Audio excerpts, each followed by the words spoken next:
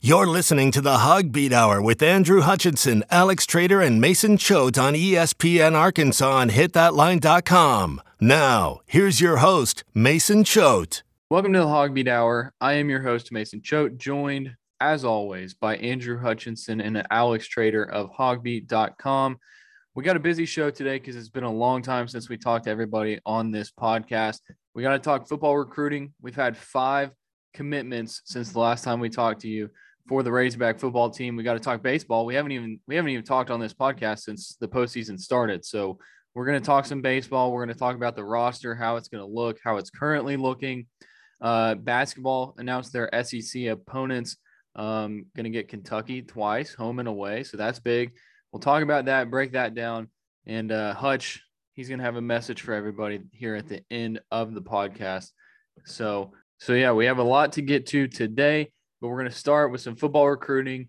We got our guy Alex Trader here. He's going to talk about some of these recruits that have committed, as well as Hutch. Hutch has been following it also, but baseball season is, it's been crazy. Now that baseball's over, Hutch, you're able to put a little bit more time and effort into recruiting. Alex, you've been hitting it. So Arkansas gets 5 commitments since June 19th. We're talking right now, it's June 30th. So Alex, go through these recruits, these 5 guys, and tell us, you don't have to break each of them down, but maybe, the biggest thing about each guy.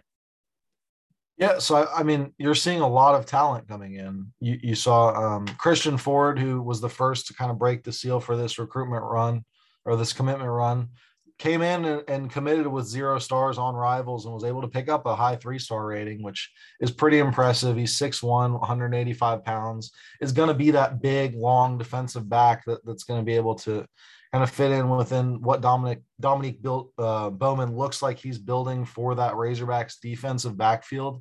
And you saw another cornerback coming in, 6'3", 180 pounds, in RJ Johnson out of Eagles Landing, Georgia. That's a huge pickup. And that's another common theme you're going to see between this is you saw 3 Georgia guys, a Texas guy, and then you also saw Alex Sanford coming in from Mississippi.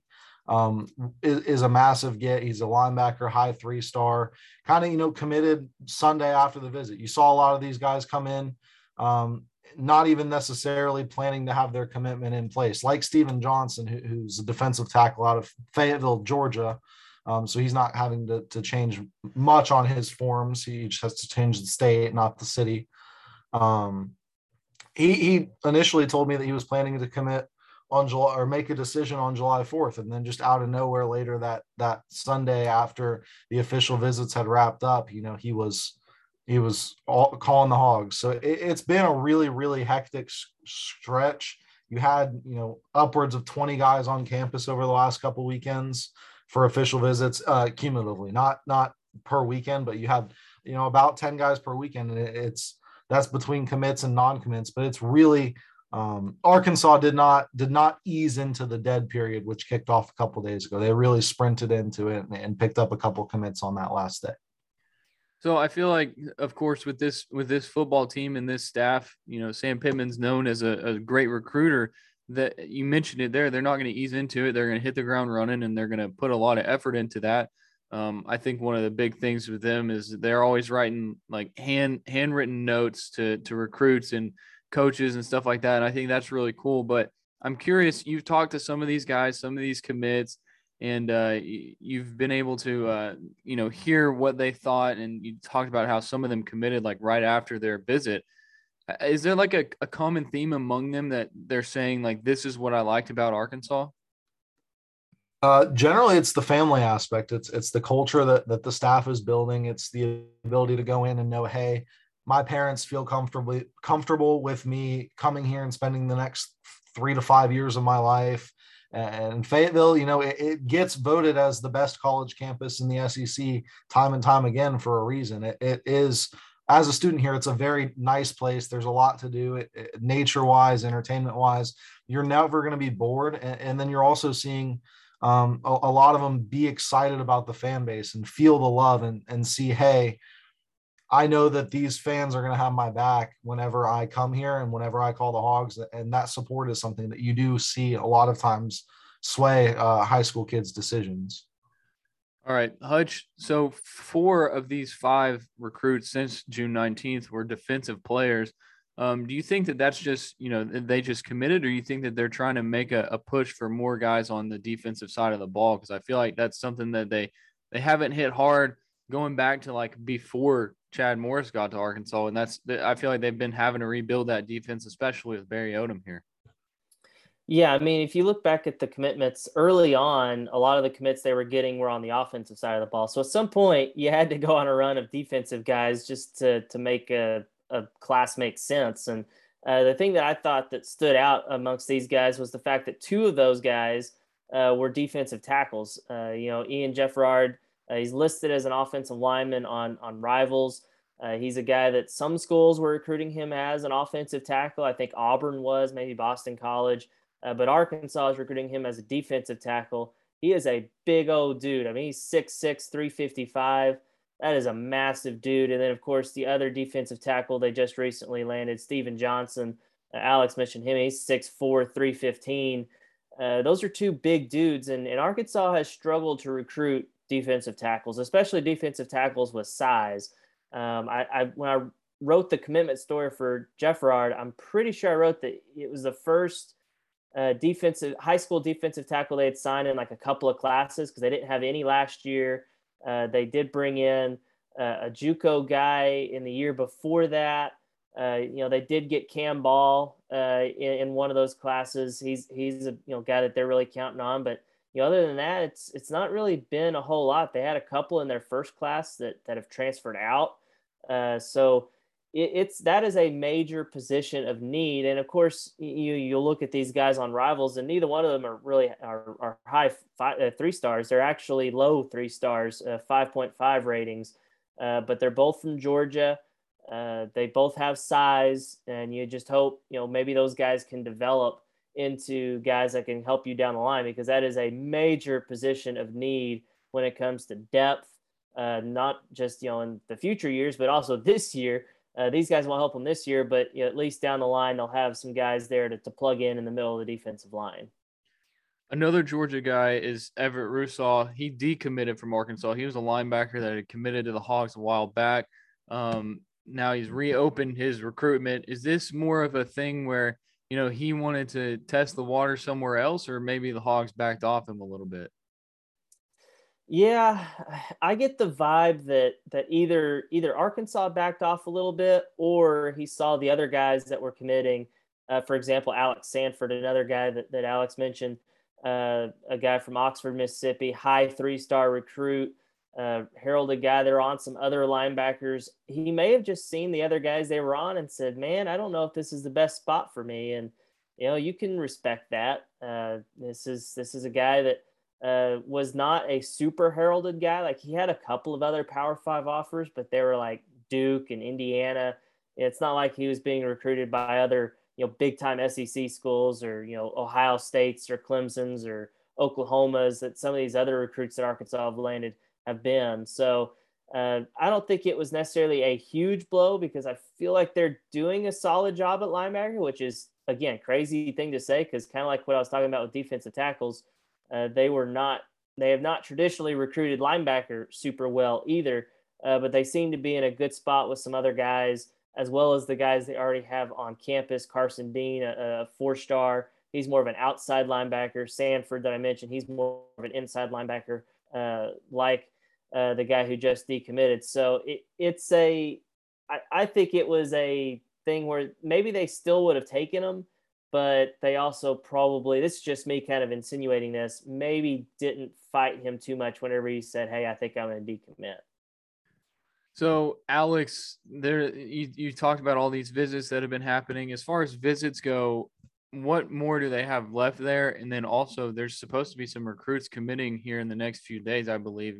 Maybe talk through some of those guys, and if you feel confident in a few of them, maybe choosing Arkansas. Yeah, so the dead period just kicked off a couple days ago after Sunday's round of official visitors, which had 11 kids there. And so that's wrapped up for the summer. You're not going to see any more visits, or at least with the team, official or unofficial, for for the rest of the summer. But when you get into the fall, you have kids who are looking to come to games, whether that be commits or 2023s or 24s who are still looking to kind of figure out what Arkansas is all about. I don't think the run of defensive commits is necessarily going to stop. There was a Penn State writer for the Rivals Network who recently said that he felt pretty good about TJ Metcalf coming to Arkansas. That's another Mississippi kid or Alabama kid, excuse me, Arkansas's current defensive back commit in Dallas Young, who has been recruiting TJ Metcalf really, really heavily. He has a brother who's a 2024 kid as well. They were in Fayetteville a couple weekends ago. He's got a commitment date, I believe, set tomorrow. So that's one that I'm feeling pretty okay about. There's another one, though, who recently decommitted from Michigan State, Jalen Braxton. He was in Fayetteville. I think he committed to Michigan State a couple days before, came to Fayetteville. Sounded like you really enjoyed the visit from what we were able to gather with our official visit recap, and then decommitted a couple days later. Was also in Miami this past weekend. He's deciding relatively soon on where he's going to be going. So I think there's a couple guys in that defensive backfield who Dominique Bowman could bring in and kind of seal up the class. We've heard they're not overly interested in bringing in a ton of guys for that position. So those top targets are ones you really, really want to pay attention to, as well as a new offer out of East St. Louis, not Miles McVay, who interestingly goes to the same school and plays offensive line there. Arkansas is out on his recruitment, but you do have his teammate in Paris Patterson, who was in town last weekend and seemed to really, really enjoy his visit. He has a July 4th commitment date set. I think I saw he was also in Tennessee recently. I'm not sure what day that was, but I saw on his Twitter he was in Tennessee. So that's a race that Arkansas, I think, can absolutely win. And that's going to be a big, huge for Cody Kennedy and Sam Pittman, especially after losing one of your top guys in Connor Stroh to Texas. All right. Well, it's about to be July, and then it's going to be August, and then it's going to be September, which means football's right around the corner, which is football is my favorite sport. Even though, I did the Diamond Hawks podcast, I covered baseball heavily. That's mainly because, yes, it's my job, but football is my favorite sport. So I'm actually very excited.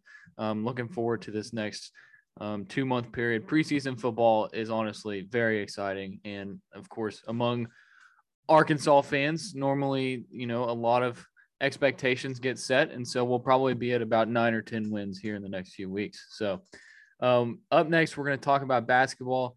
They figured out their SEC opponents where they're going to be playing them this next season. We'll talk about that, and then we're going to talk through the baseball season, baseball postseason, basically, because we haven't talked about it yet on this podcast, and we're going to do all that later on here on the Hogbeat Hour.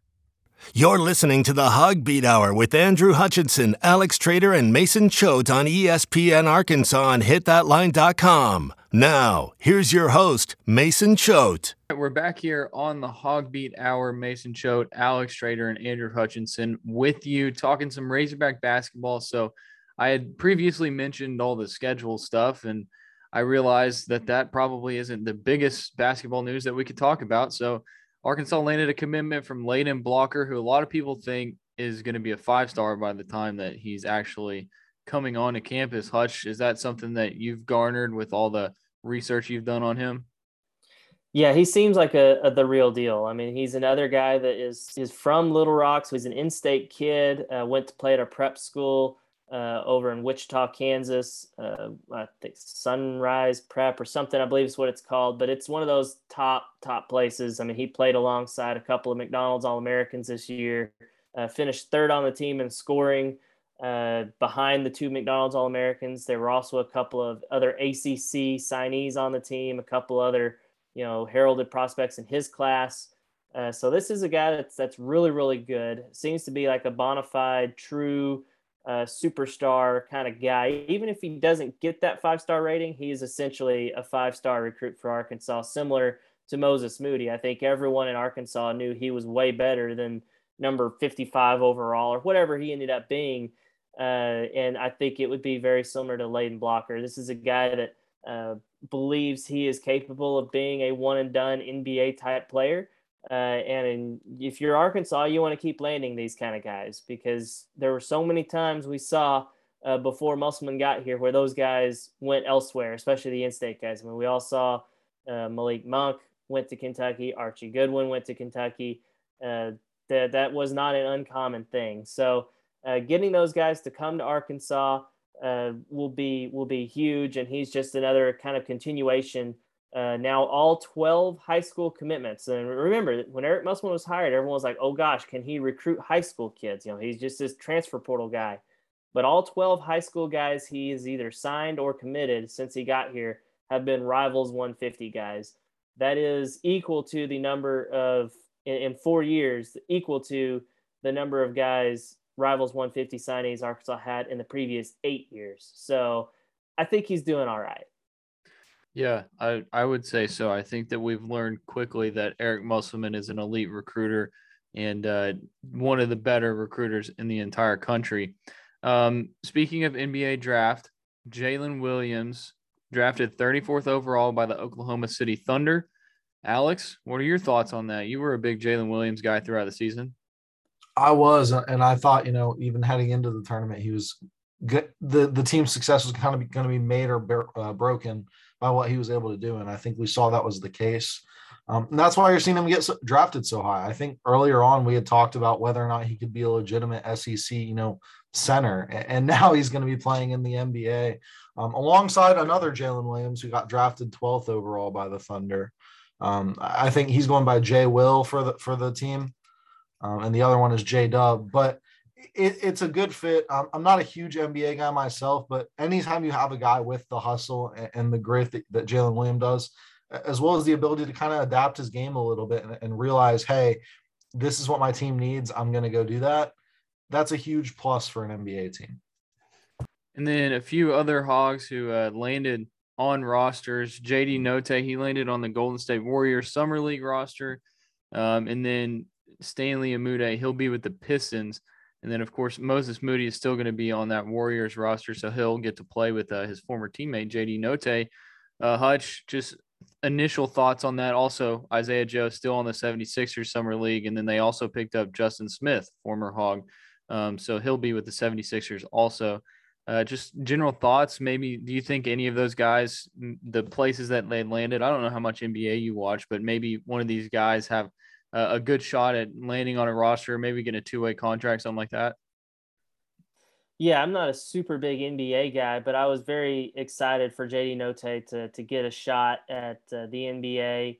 I think he's certainly capable of it. He's probably going to have to find a niche. I know everyone views him as a scorer, and I think he probably views himself as a scorer, but I also thought he was a really good lockdown defender last year, probably underrated.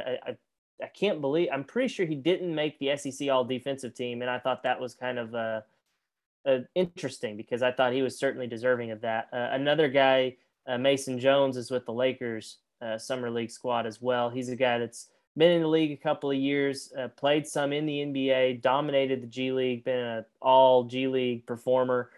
So he's another guy I'm anxious to see kind of how he pans out, because I think he is also capable, even more so than JD Notae, to have a role in the NBA, not maybe as a starter or a star or something like that, but you can't tell me Mason Jones couldn't be a 11th or 12th guy on the bench or something like that somewhere, whether that be with the Lakers or elsewhere.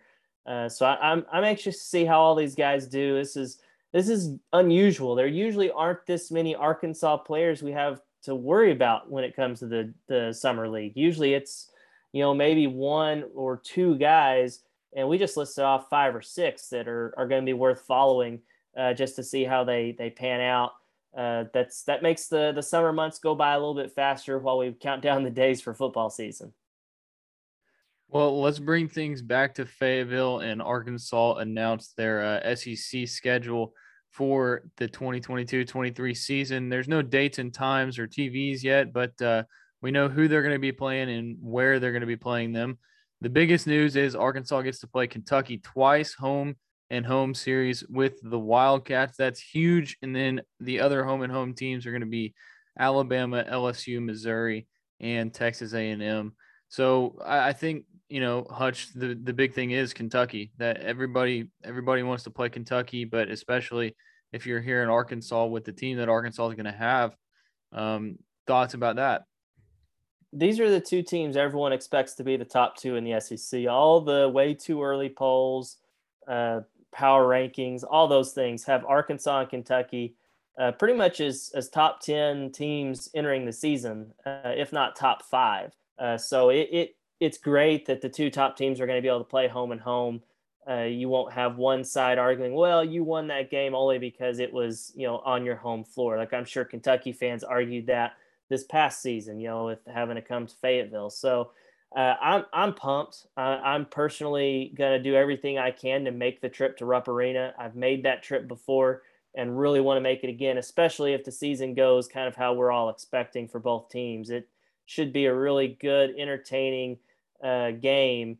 And I'm personally really excited for it. And of course, Alabama playing them twice, that's another team that's a preseason top 20. So a really tough schedule to get both those teams twice. You get the other a couple of top 20 caliber teams in Tennessee and Auburn. You have to play them on the road. So just a really, really tough schedule on top of what you also have in the non-conference with Baylor in the SEC Big 12 Challenge, the Maui Invitational. You've still got OU on a neutral court. So really shaping up to be an exciting schedule. And honestly, I mean, I know everyone's pumped about football, but I'm honestly kind of peeking ahead to basketball season a little bit, if I'm being honest. Yeah, and then the rest of the teams that'll travel: Bud Walton, Florida, Georgia, Mississippi State, Ole Miss. So not super exciting there unless, Florida becomes a good basketball team again. And then you mentioned it, Auburn and Tennessee, and they'll also travel to South Carolina and Vanderbilt. So yeah, I think, of course, the biggest thing is Kentucky, but the schedule is going to be a little bit more exciting this next season than I believe it was last season as far as non-conference goes.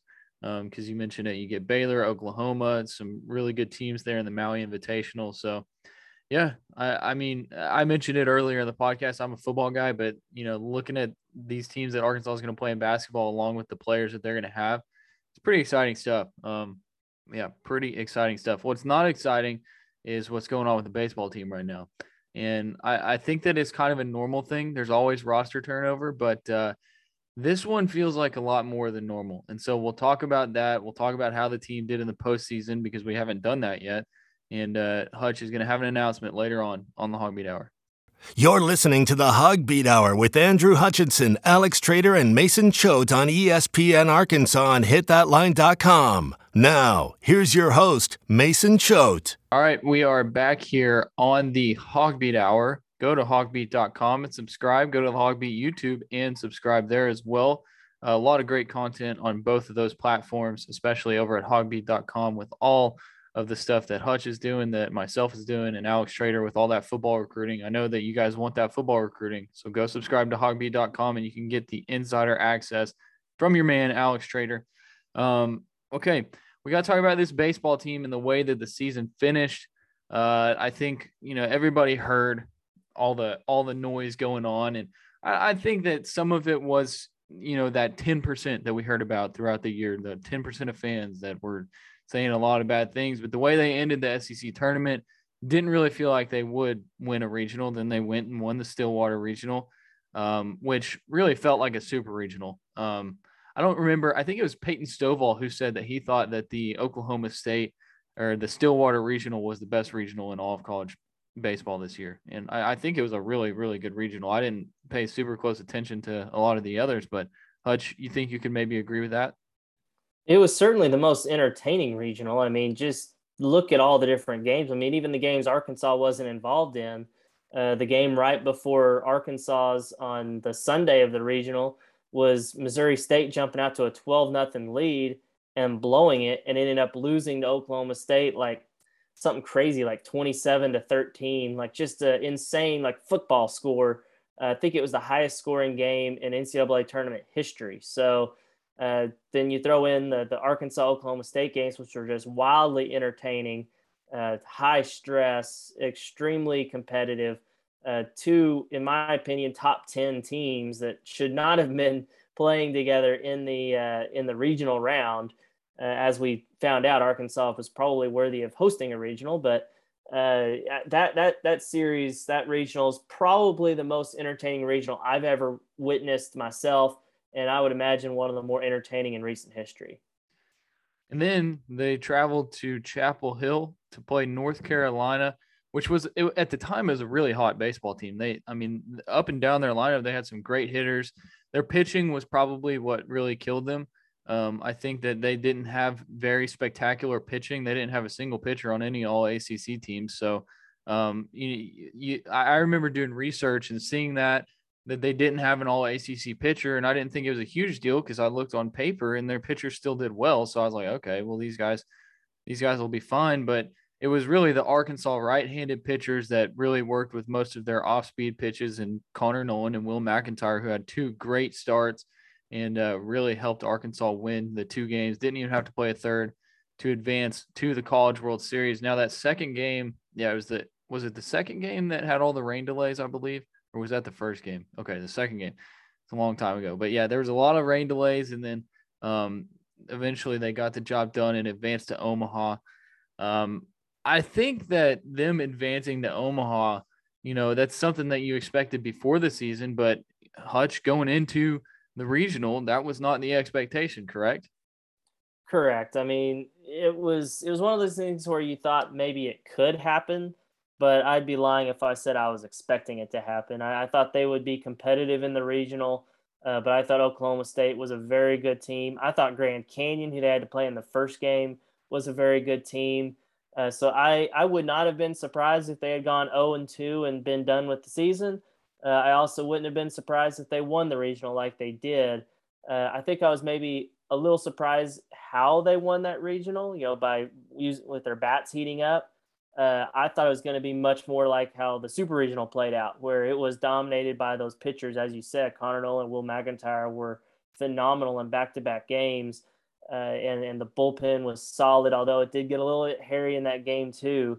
It was a definite surprise that they ended up back in Omaha, considering the way they ended the year, the way they did, losing back-to-back series to end the regular season, including a really ugly game 3 against Alabama, and then going 0-2 in the SEC tournament. That was kind of like, oh wow, is this team going to get it figured out? And boy, they got it figured out at just the right time.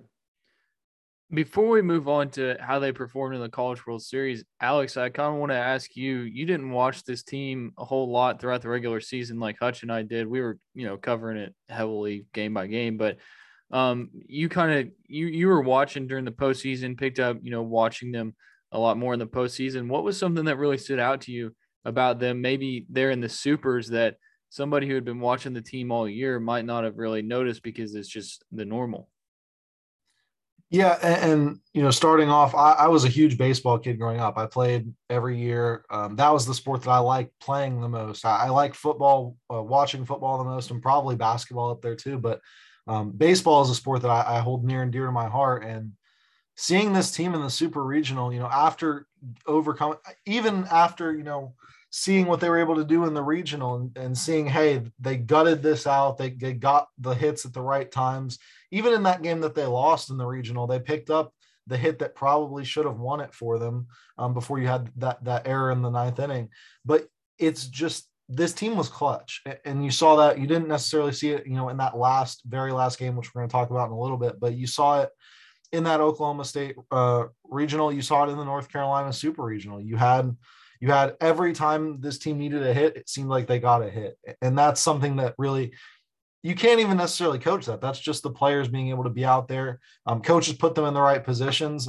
We saw that even last year with Christian Franklin against NC State, but you really just, it's about finding the right spots. And this team always seemed to find the right spots.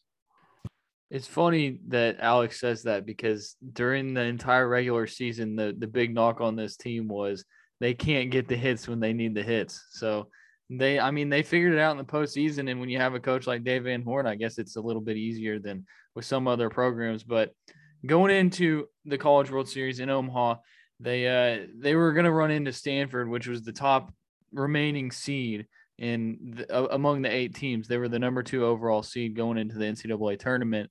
And The big news going into that game was Stanford pitcher Alex Williams saying that he would take his lineup over Arkansas's, and then Arkansas scores 17 runs compared to Stanford's 2 runs. So Hutch, after that game, I mean, you felt pretty confident you were going to run into an Ole Miss team up next that had been hot, but it was a team that Arkansas had beat already in the regular season. Maybe I mean, you can look back on it and hindsight's 2020, but going into that matchup, how are you feeling about it, Hutch? Yeah, first let's back up just a moment. Stanford was the highest ranked team in the tournament because the number 1 team, Tennessee, was knocked out of the regional by Notre Dame. I would be very upset if we didn't mention that at all during this podcast. So yes, Tennessee did not make it to the College World Series despite being the number 1 team all year. You hate to see it. I mean, I feel like somebody predicted that though. Somebody? I mean, if I recall, somebody said Notre Dame is the lock of the century, even, and it seems as if that actually happened. But there's a lot of people who didn't want to admit that happened, even though it's right there, right in front of your eyes. If you want to go look on Twitter, it's at Cho Mason. What were the odds when you got that one, Mason? I honestly don't remember, but people told me to put my money where my mouth is, and I felt like as a good human being, I should probably do so. And I'm very happy that I did, and I cashed it out. So thank you to Tennessee baseball for providing me with funds. Okay.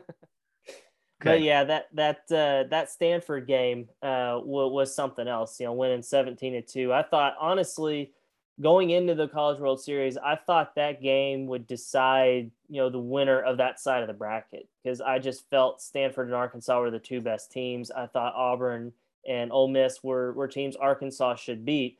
So when it was Arkansas and Ole Miss kind of paired up in that winners bracket game, I felt good. I mean, I didn't think it was a lock that they were going to win that game, but I felt like Arkansas had a good chance. I was a little bit worried that, maybe they used up all their runs the game before, like they say in baseball. We saw it last year with the Super Regional against NC State when they scored 20, 21 runs and really struggled the next couple of games. That kind of sort of played out. They ran into a really good pitcher for Ole Miss. They did again later in the College World Series, but Hunter Elliott, that freshman lefty that they have, was just really, really good. Had some chances, just didn't work out. But really where they lost the game was on the mound. They'd been so good pitching-wise. They gave Zach Morris the start. Again, you mentioned earlier, hindsight's 2020. I still think starting Zach Morris was probably the right decision in that game. Ole Miss has struggled against lefties, much like Arkansas, even more so than Arkansas. They hit about 50 points lower against lefties. Zach Morris had pitched really, really well, did really good against Oklahoma State's, red hot offense. So the move made a lot of sense. I don't think it was just terrible that they didn't start Will McIntyre, even though Will McIntyre went out and did really, really well in the elimination game against Auburn. Who's to say he would do the same thing against Ole Miss? Ole Miss's lineup was just on fire at the moment, and turns out they were a team of destiny. So I think it was just a matter of Arkansas running into a team that wasn't going to lose. And yes, they did beat them, once later, but just couldn't get by them in that last game to get to the finals. So I felt good going into that game, to say the least, but it just didn't play out that way. Yeah, going into that third game against Ole Miss, when DeLucia was starting, you said you felt good. I think most of us in our little group that was there, we felt good about Arkansas winning that game, especially with Connor Nolan going back on the mound. And I'll tell you what, they did not lose that game because of Connor Nolan. It's a lot like the Kevin Kopp start against NC State last year in the Supers. You got what you needed to out of the guy on the mound. It's just they could not put some hits together. And we talked about it on the Diamond Hawks podcast. Go subscribe to the Diamond Hawks podcast. It's on Hogbeat YouTube, hitthatline.com. We talked about it there. That was just a historic performance by Dylan DeLucia. And you can be upset about it. You can say Arkansas should have gotten hits, but maybe you can also sit there and say, you know what? The better team won today, and I got to watch a historic performance at the College World Series. And so that's what happened. And then you mentioned it, Ole Miss goes on to win. They win the national championship. That one hurts a little bit that Mississippi State and Ole Miss have both won national championships before Dave Van Horn, but it's okay. And maybe Dave Van Horn and Arkansas is next. I don't know, but if those two teams can do it, really anybody can do it, especially after Ole Miss. They should. I don't know if I should say this, but a lot of people have said it, and I feel like, it's realistic. They probably shouldn't have been in the NCAA tournament. I think they deserved a spot in the NCAA tournament. The SEC is so good, and I would vouch for any of those SEC teams that were kind of on the bubble just because, it's the SEC. I said it earlier, Arkansas probably should have been a top 8 national seed, and they didn't even get to host, all because of their stupid RPI was so low.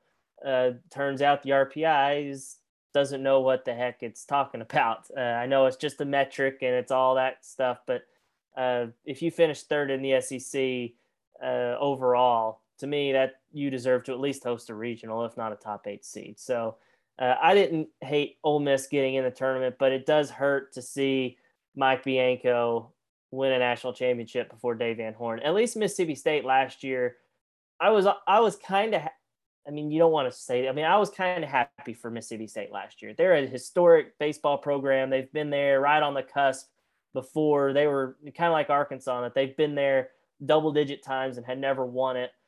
So for them to win it was kind of cool. Didn't quite have the same warm and fuzzy feelings about Ole Miss doing it this year. Alex, as far as this Razorback team and the way they performed in Omaha and down the stretch, what was your biggest takeaway? I think, before you go, I think my biggest thing was I felt like at times down the stretch in the regular season, it seemed like they didn't really enjoy playing together. And we heard, I can't remember what player it was, but we heard that they got together after the SEC tournament and they had a conversation and said, hey, we need to get it together. And I think that they really did. I think they played on a different level. They played like they wanted to play together. So for you, Alex, what did you think about this team there down the stretch in Omaha? I think you can look to a couple of things, just from someone who didn't necessarily follow it too closely for the entirety of the year. That's a damn good infield. You have guys every spot in that infield that are going to play professional baseball. And that's not something you're going to find. I don't know about college baseball necessarily, being from further up north, but I can't imagine that's something that every team just has laying around is for, big time MLB prospect infielders. And then you also have to look at it and see that this team could win both, or could win a couple of different ways. They didn't end up doing it at the end, but you saw at in Stillwater, you saw them win it with their bats. And then at Chapel Hill, you saw them win it with their pitching. And then you kind of saw a little bit of a mixture when you were in Omaha. You put up a lot of runs, but you also didn't necessarily have to put up that many runs with how well Connor Nolan pitched against Stanford. And I think that's a testament to just, how talented this team was, is that they could overcome the adversity and they could win games, not only when people didn't think they could, but when they're kind of the way the team fit together shouldn't have necessarily let them. They were able to kind of figure out ways to get around that and win. All right. Well, I think that's going to wrap it up. We got to talk about this roster, though, the way that it's going to change for next season. There's already been a whole lot of changes and plenty more to come. And we'll talk about that next on the Hog Beat Hour. You're listening to the Hog Beat Hour with Andrew Hutchinson, Alex Trader, and Mason Choate on ESPN Arkansas and hitthatline.com. Now, here's your host, Mason Choate. Okay, we are back here on the Hog Beat Hour. We got to talk about this baseball roster, and we'll talk about it. Hutch has a message here at the end for everybody listening, but there's going to be a lot of change for this team. I have this little roster tracker that I have going on, but Hutch, they're only returning one starter from the starting lineup in the postseason, and that is Peyton Stovall. You're losing a lot of guys to either the draft or they're transferring or they're out of eligibility. But is this something that worries you a little bit, or do you think? I'm not worried because I know what they have coming in and what they're going to have coming in. But how normal is it to lose all but one guy out of your starting lineup? Well, I think losing players is something that happens every year. There is more turnover probably in college baseball than some other sports, just because the really good players only are here for 2 or 3 years. Caden Wallace, he's a sophomore. generally you get him for at least a junior year, but he's a draft eligible sophomore. So I think it's just kind of a mixture of all that. Throw in the older guys that are here thanks to the COVID year. I mean, Brady Slavens, Jalen Battles, those are two guys that would not have come back. Braden Webb would not have come back if they had not gotten that extra year of eligibility. They still have another year, but that's their leverage year. You've got Braden Webb, Chris Lanzilli, Michael Turner. Those are guys that would not have been here had it not been for getting an extra year, period. They're out of eligibility now. But so you've got this kind of just the confluence of all these factors, and it's led to a lot of veterans that are going to be moving on. You've also got really good players that Arkansas always has, guys like Robert Moore, who, could potentially come back this year. I'm not expecting it. Caden Wallace, he's probably going to be a first-round draft pick. So you've got these guys that are going to be moving on to the pros because they're really good. And then you got Zach Gregory that has decided to transfer out. And that's how you end up with only one returning guy in Peyton Stovall, thanks to him being a freshman and not having really any other options. So it's not super uncommon that this kind of stuff happens. It is a little uncommon that it's happening so much. But the reason it's happening isn't something that's like, oh gosh, it's time to hit the panic button. And there's a legitimate reason behind why all this is happening. So I wouldn't hit the panic button, especially when you've got a guy in Dave Van Horn who knows a thing or two about building a roster. Yeah, I mean, it's not a fallout going on. They've had their end of the year conversations with coaches, and it's basically a conversation where it probably goes something like, hey, you should probably go somewhere else because we're bringing people in and we don't know how much playtime you're going to get. And that's understandable. That's how it goes.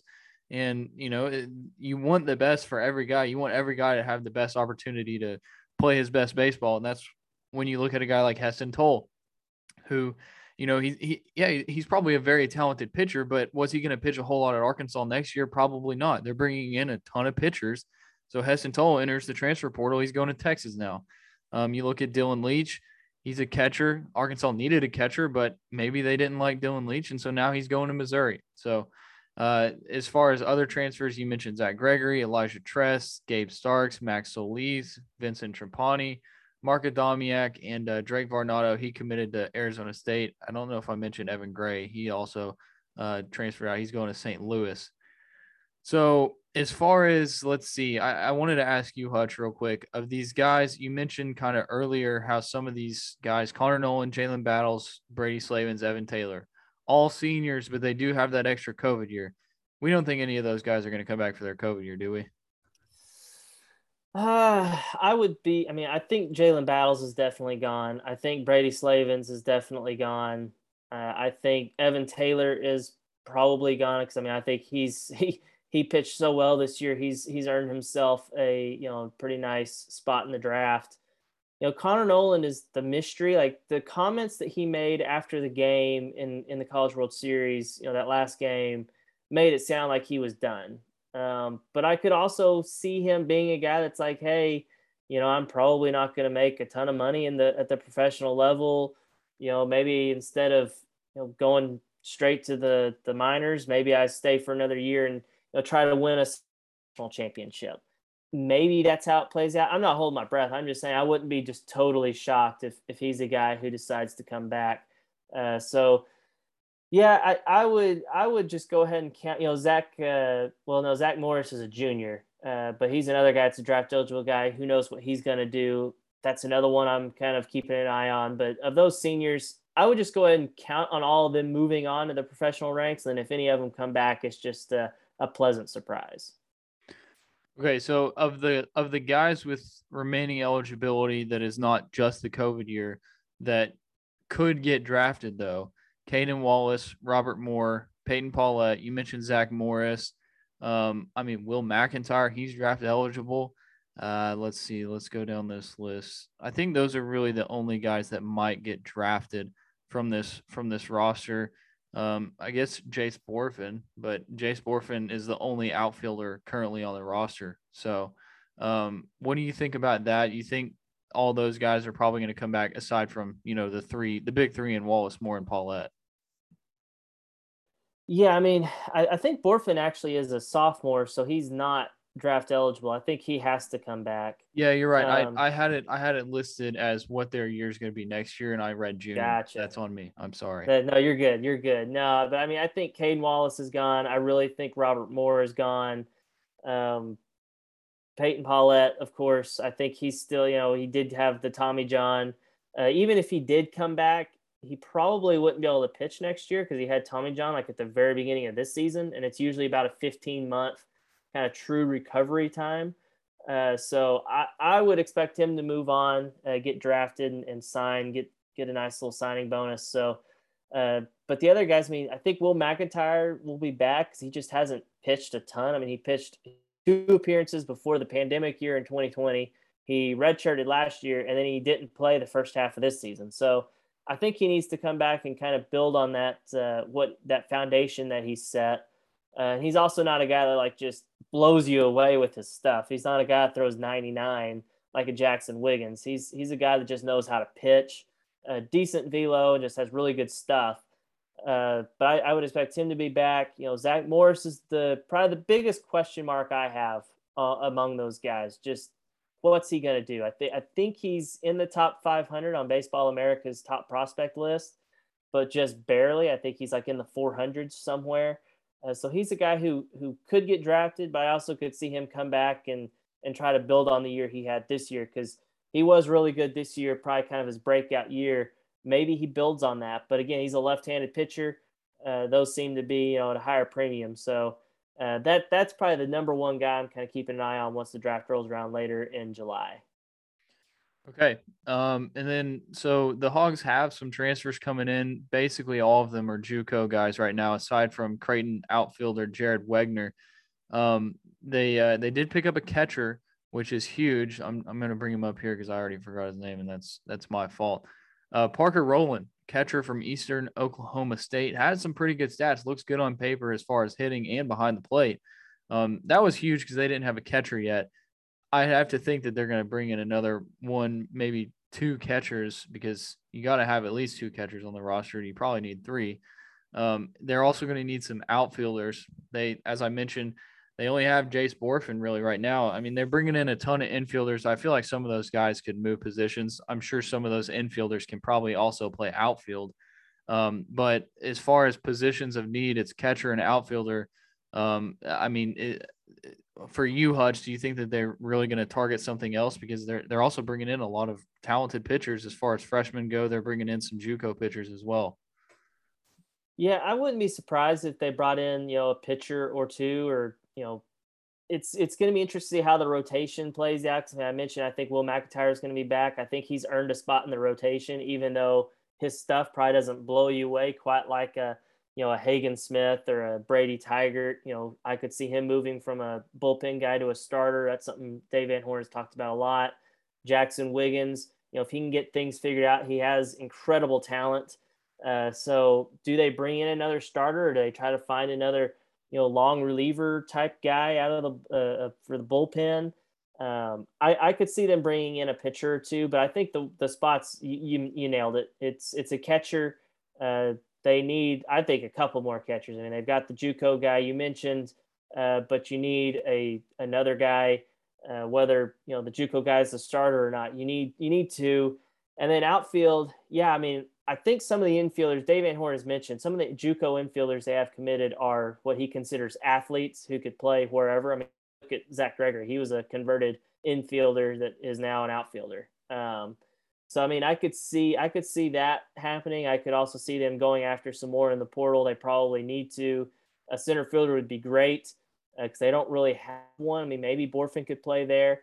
They do have Mason Neville committed and signed as a high school prospect, but he's probably going to get drafted and go straight to the pros, never make the campus. So there are definitely some spots they're going to have to fill, and I fully expect that to happen. Even though I know some fans are getting a little impatient, which is understandable, especially when you see LSU doing what LSU is doing right now. But I expect them to get some guys here in the next few weeks. What LSU is doing right now it's just incredible. They are the Dodgers of college baseball right now. They're getting everybody, and it seems to be very simple for them. They also got Wes Johnson as their pitching coach, so good for them.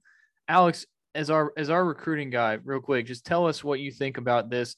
They're going to have a lot of newcomers, a lot of new guys on the roster, a lot of new faces. How hard is it going to be to, get that team aspect back? I think it's always a little bit difficult to, bring in a bunch of new guys and find that chemistry.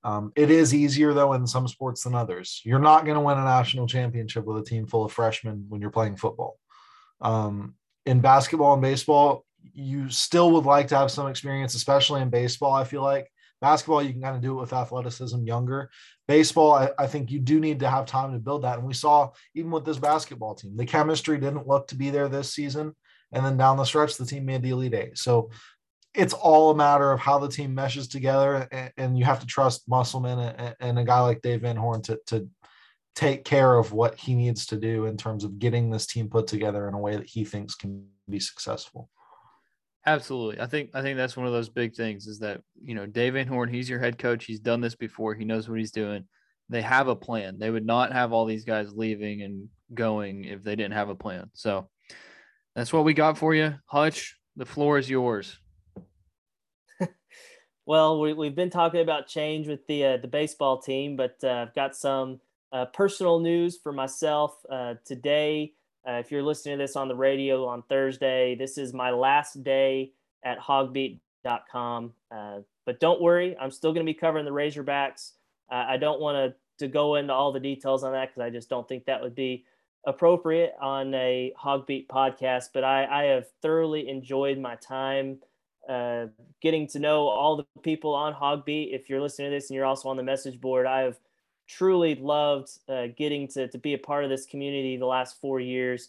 A lot of these people, it's almost kind of an extended family. I mean, all these people are Arkansas fans. Y'all love the stuff that I'm able to bring to you. And I love that I have an audience to provide you the coverage that I do. And so I hope all y'all continue to read me with my new adventure, but I'm sad to see this go, but I promise you this is a great opportunity for myself and my family that I'm very excited about. It's a little unconventional, but one that I'm excited about. And again, it's a great move for my family. So going to miss everybody. I'm going to miss working here with Mason and Alex and Jackson and all the other guys that we've had help out through the years over on Hogbeat. I'm still gonna get to see all of y'all and everything on the beat, but it's gonna be a little bit different. But just wanted to fill everybody in who's listening that today is my last day. I'll be moving on to some other things, but y'all still be able to find me covering the Razorbacks hopefully for many more years to come. And I just want to be clear. Alex and I are extremely angry at Hutch for leaving us. I'm just kidding. We're super happy for him, and there's no bad blood or anything. Like we 100% support everything he's doing, and we are both, or at least I know I'm very thankful for you, Hutch. I don't know about Alex. I mean, he's always trashing you, texting me all the time. I'm just kidding. Go ahead, Alex.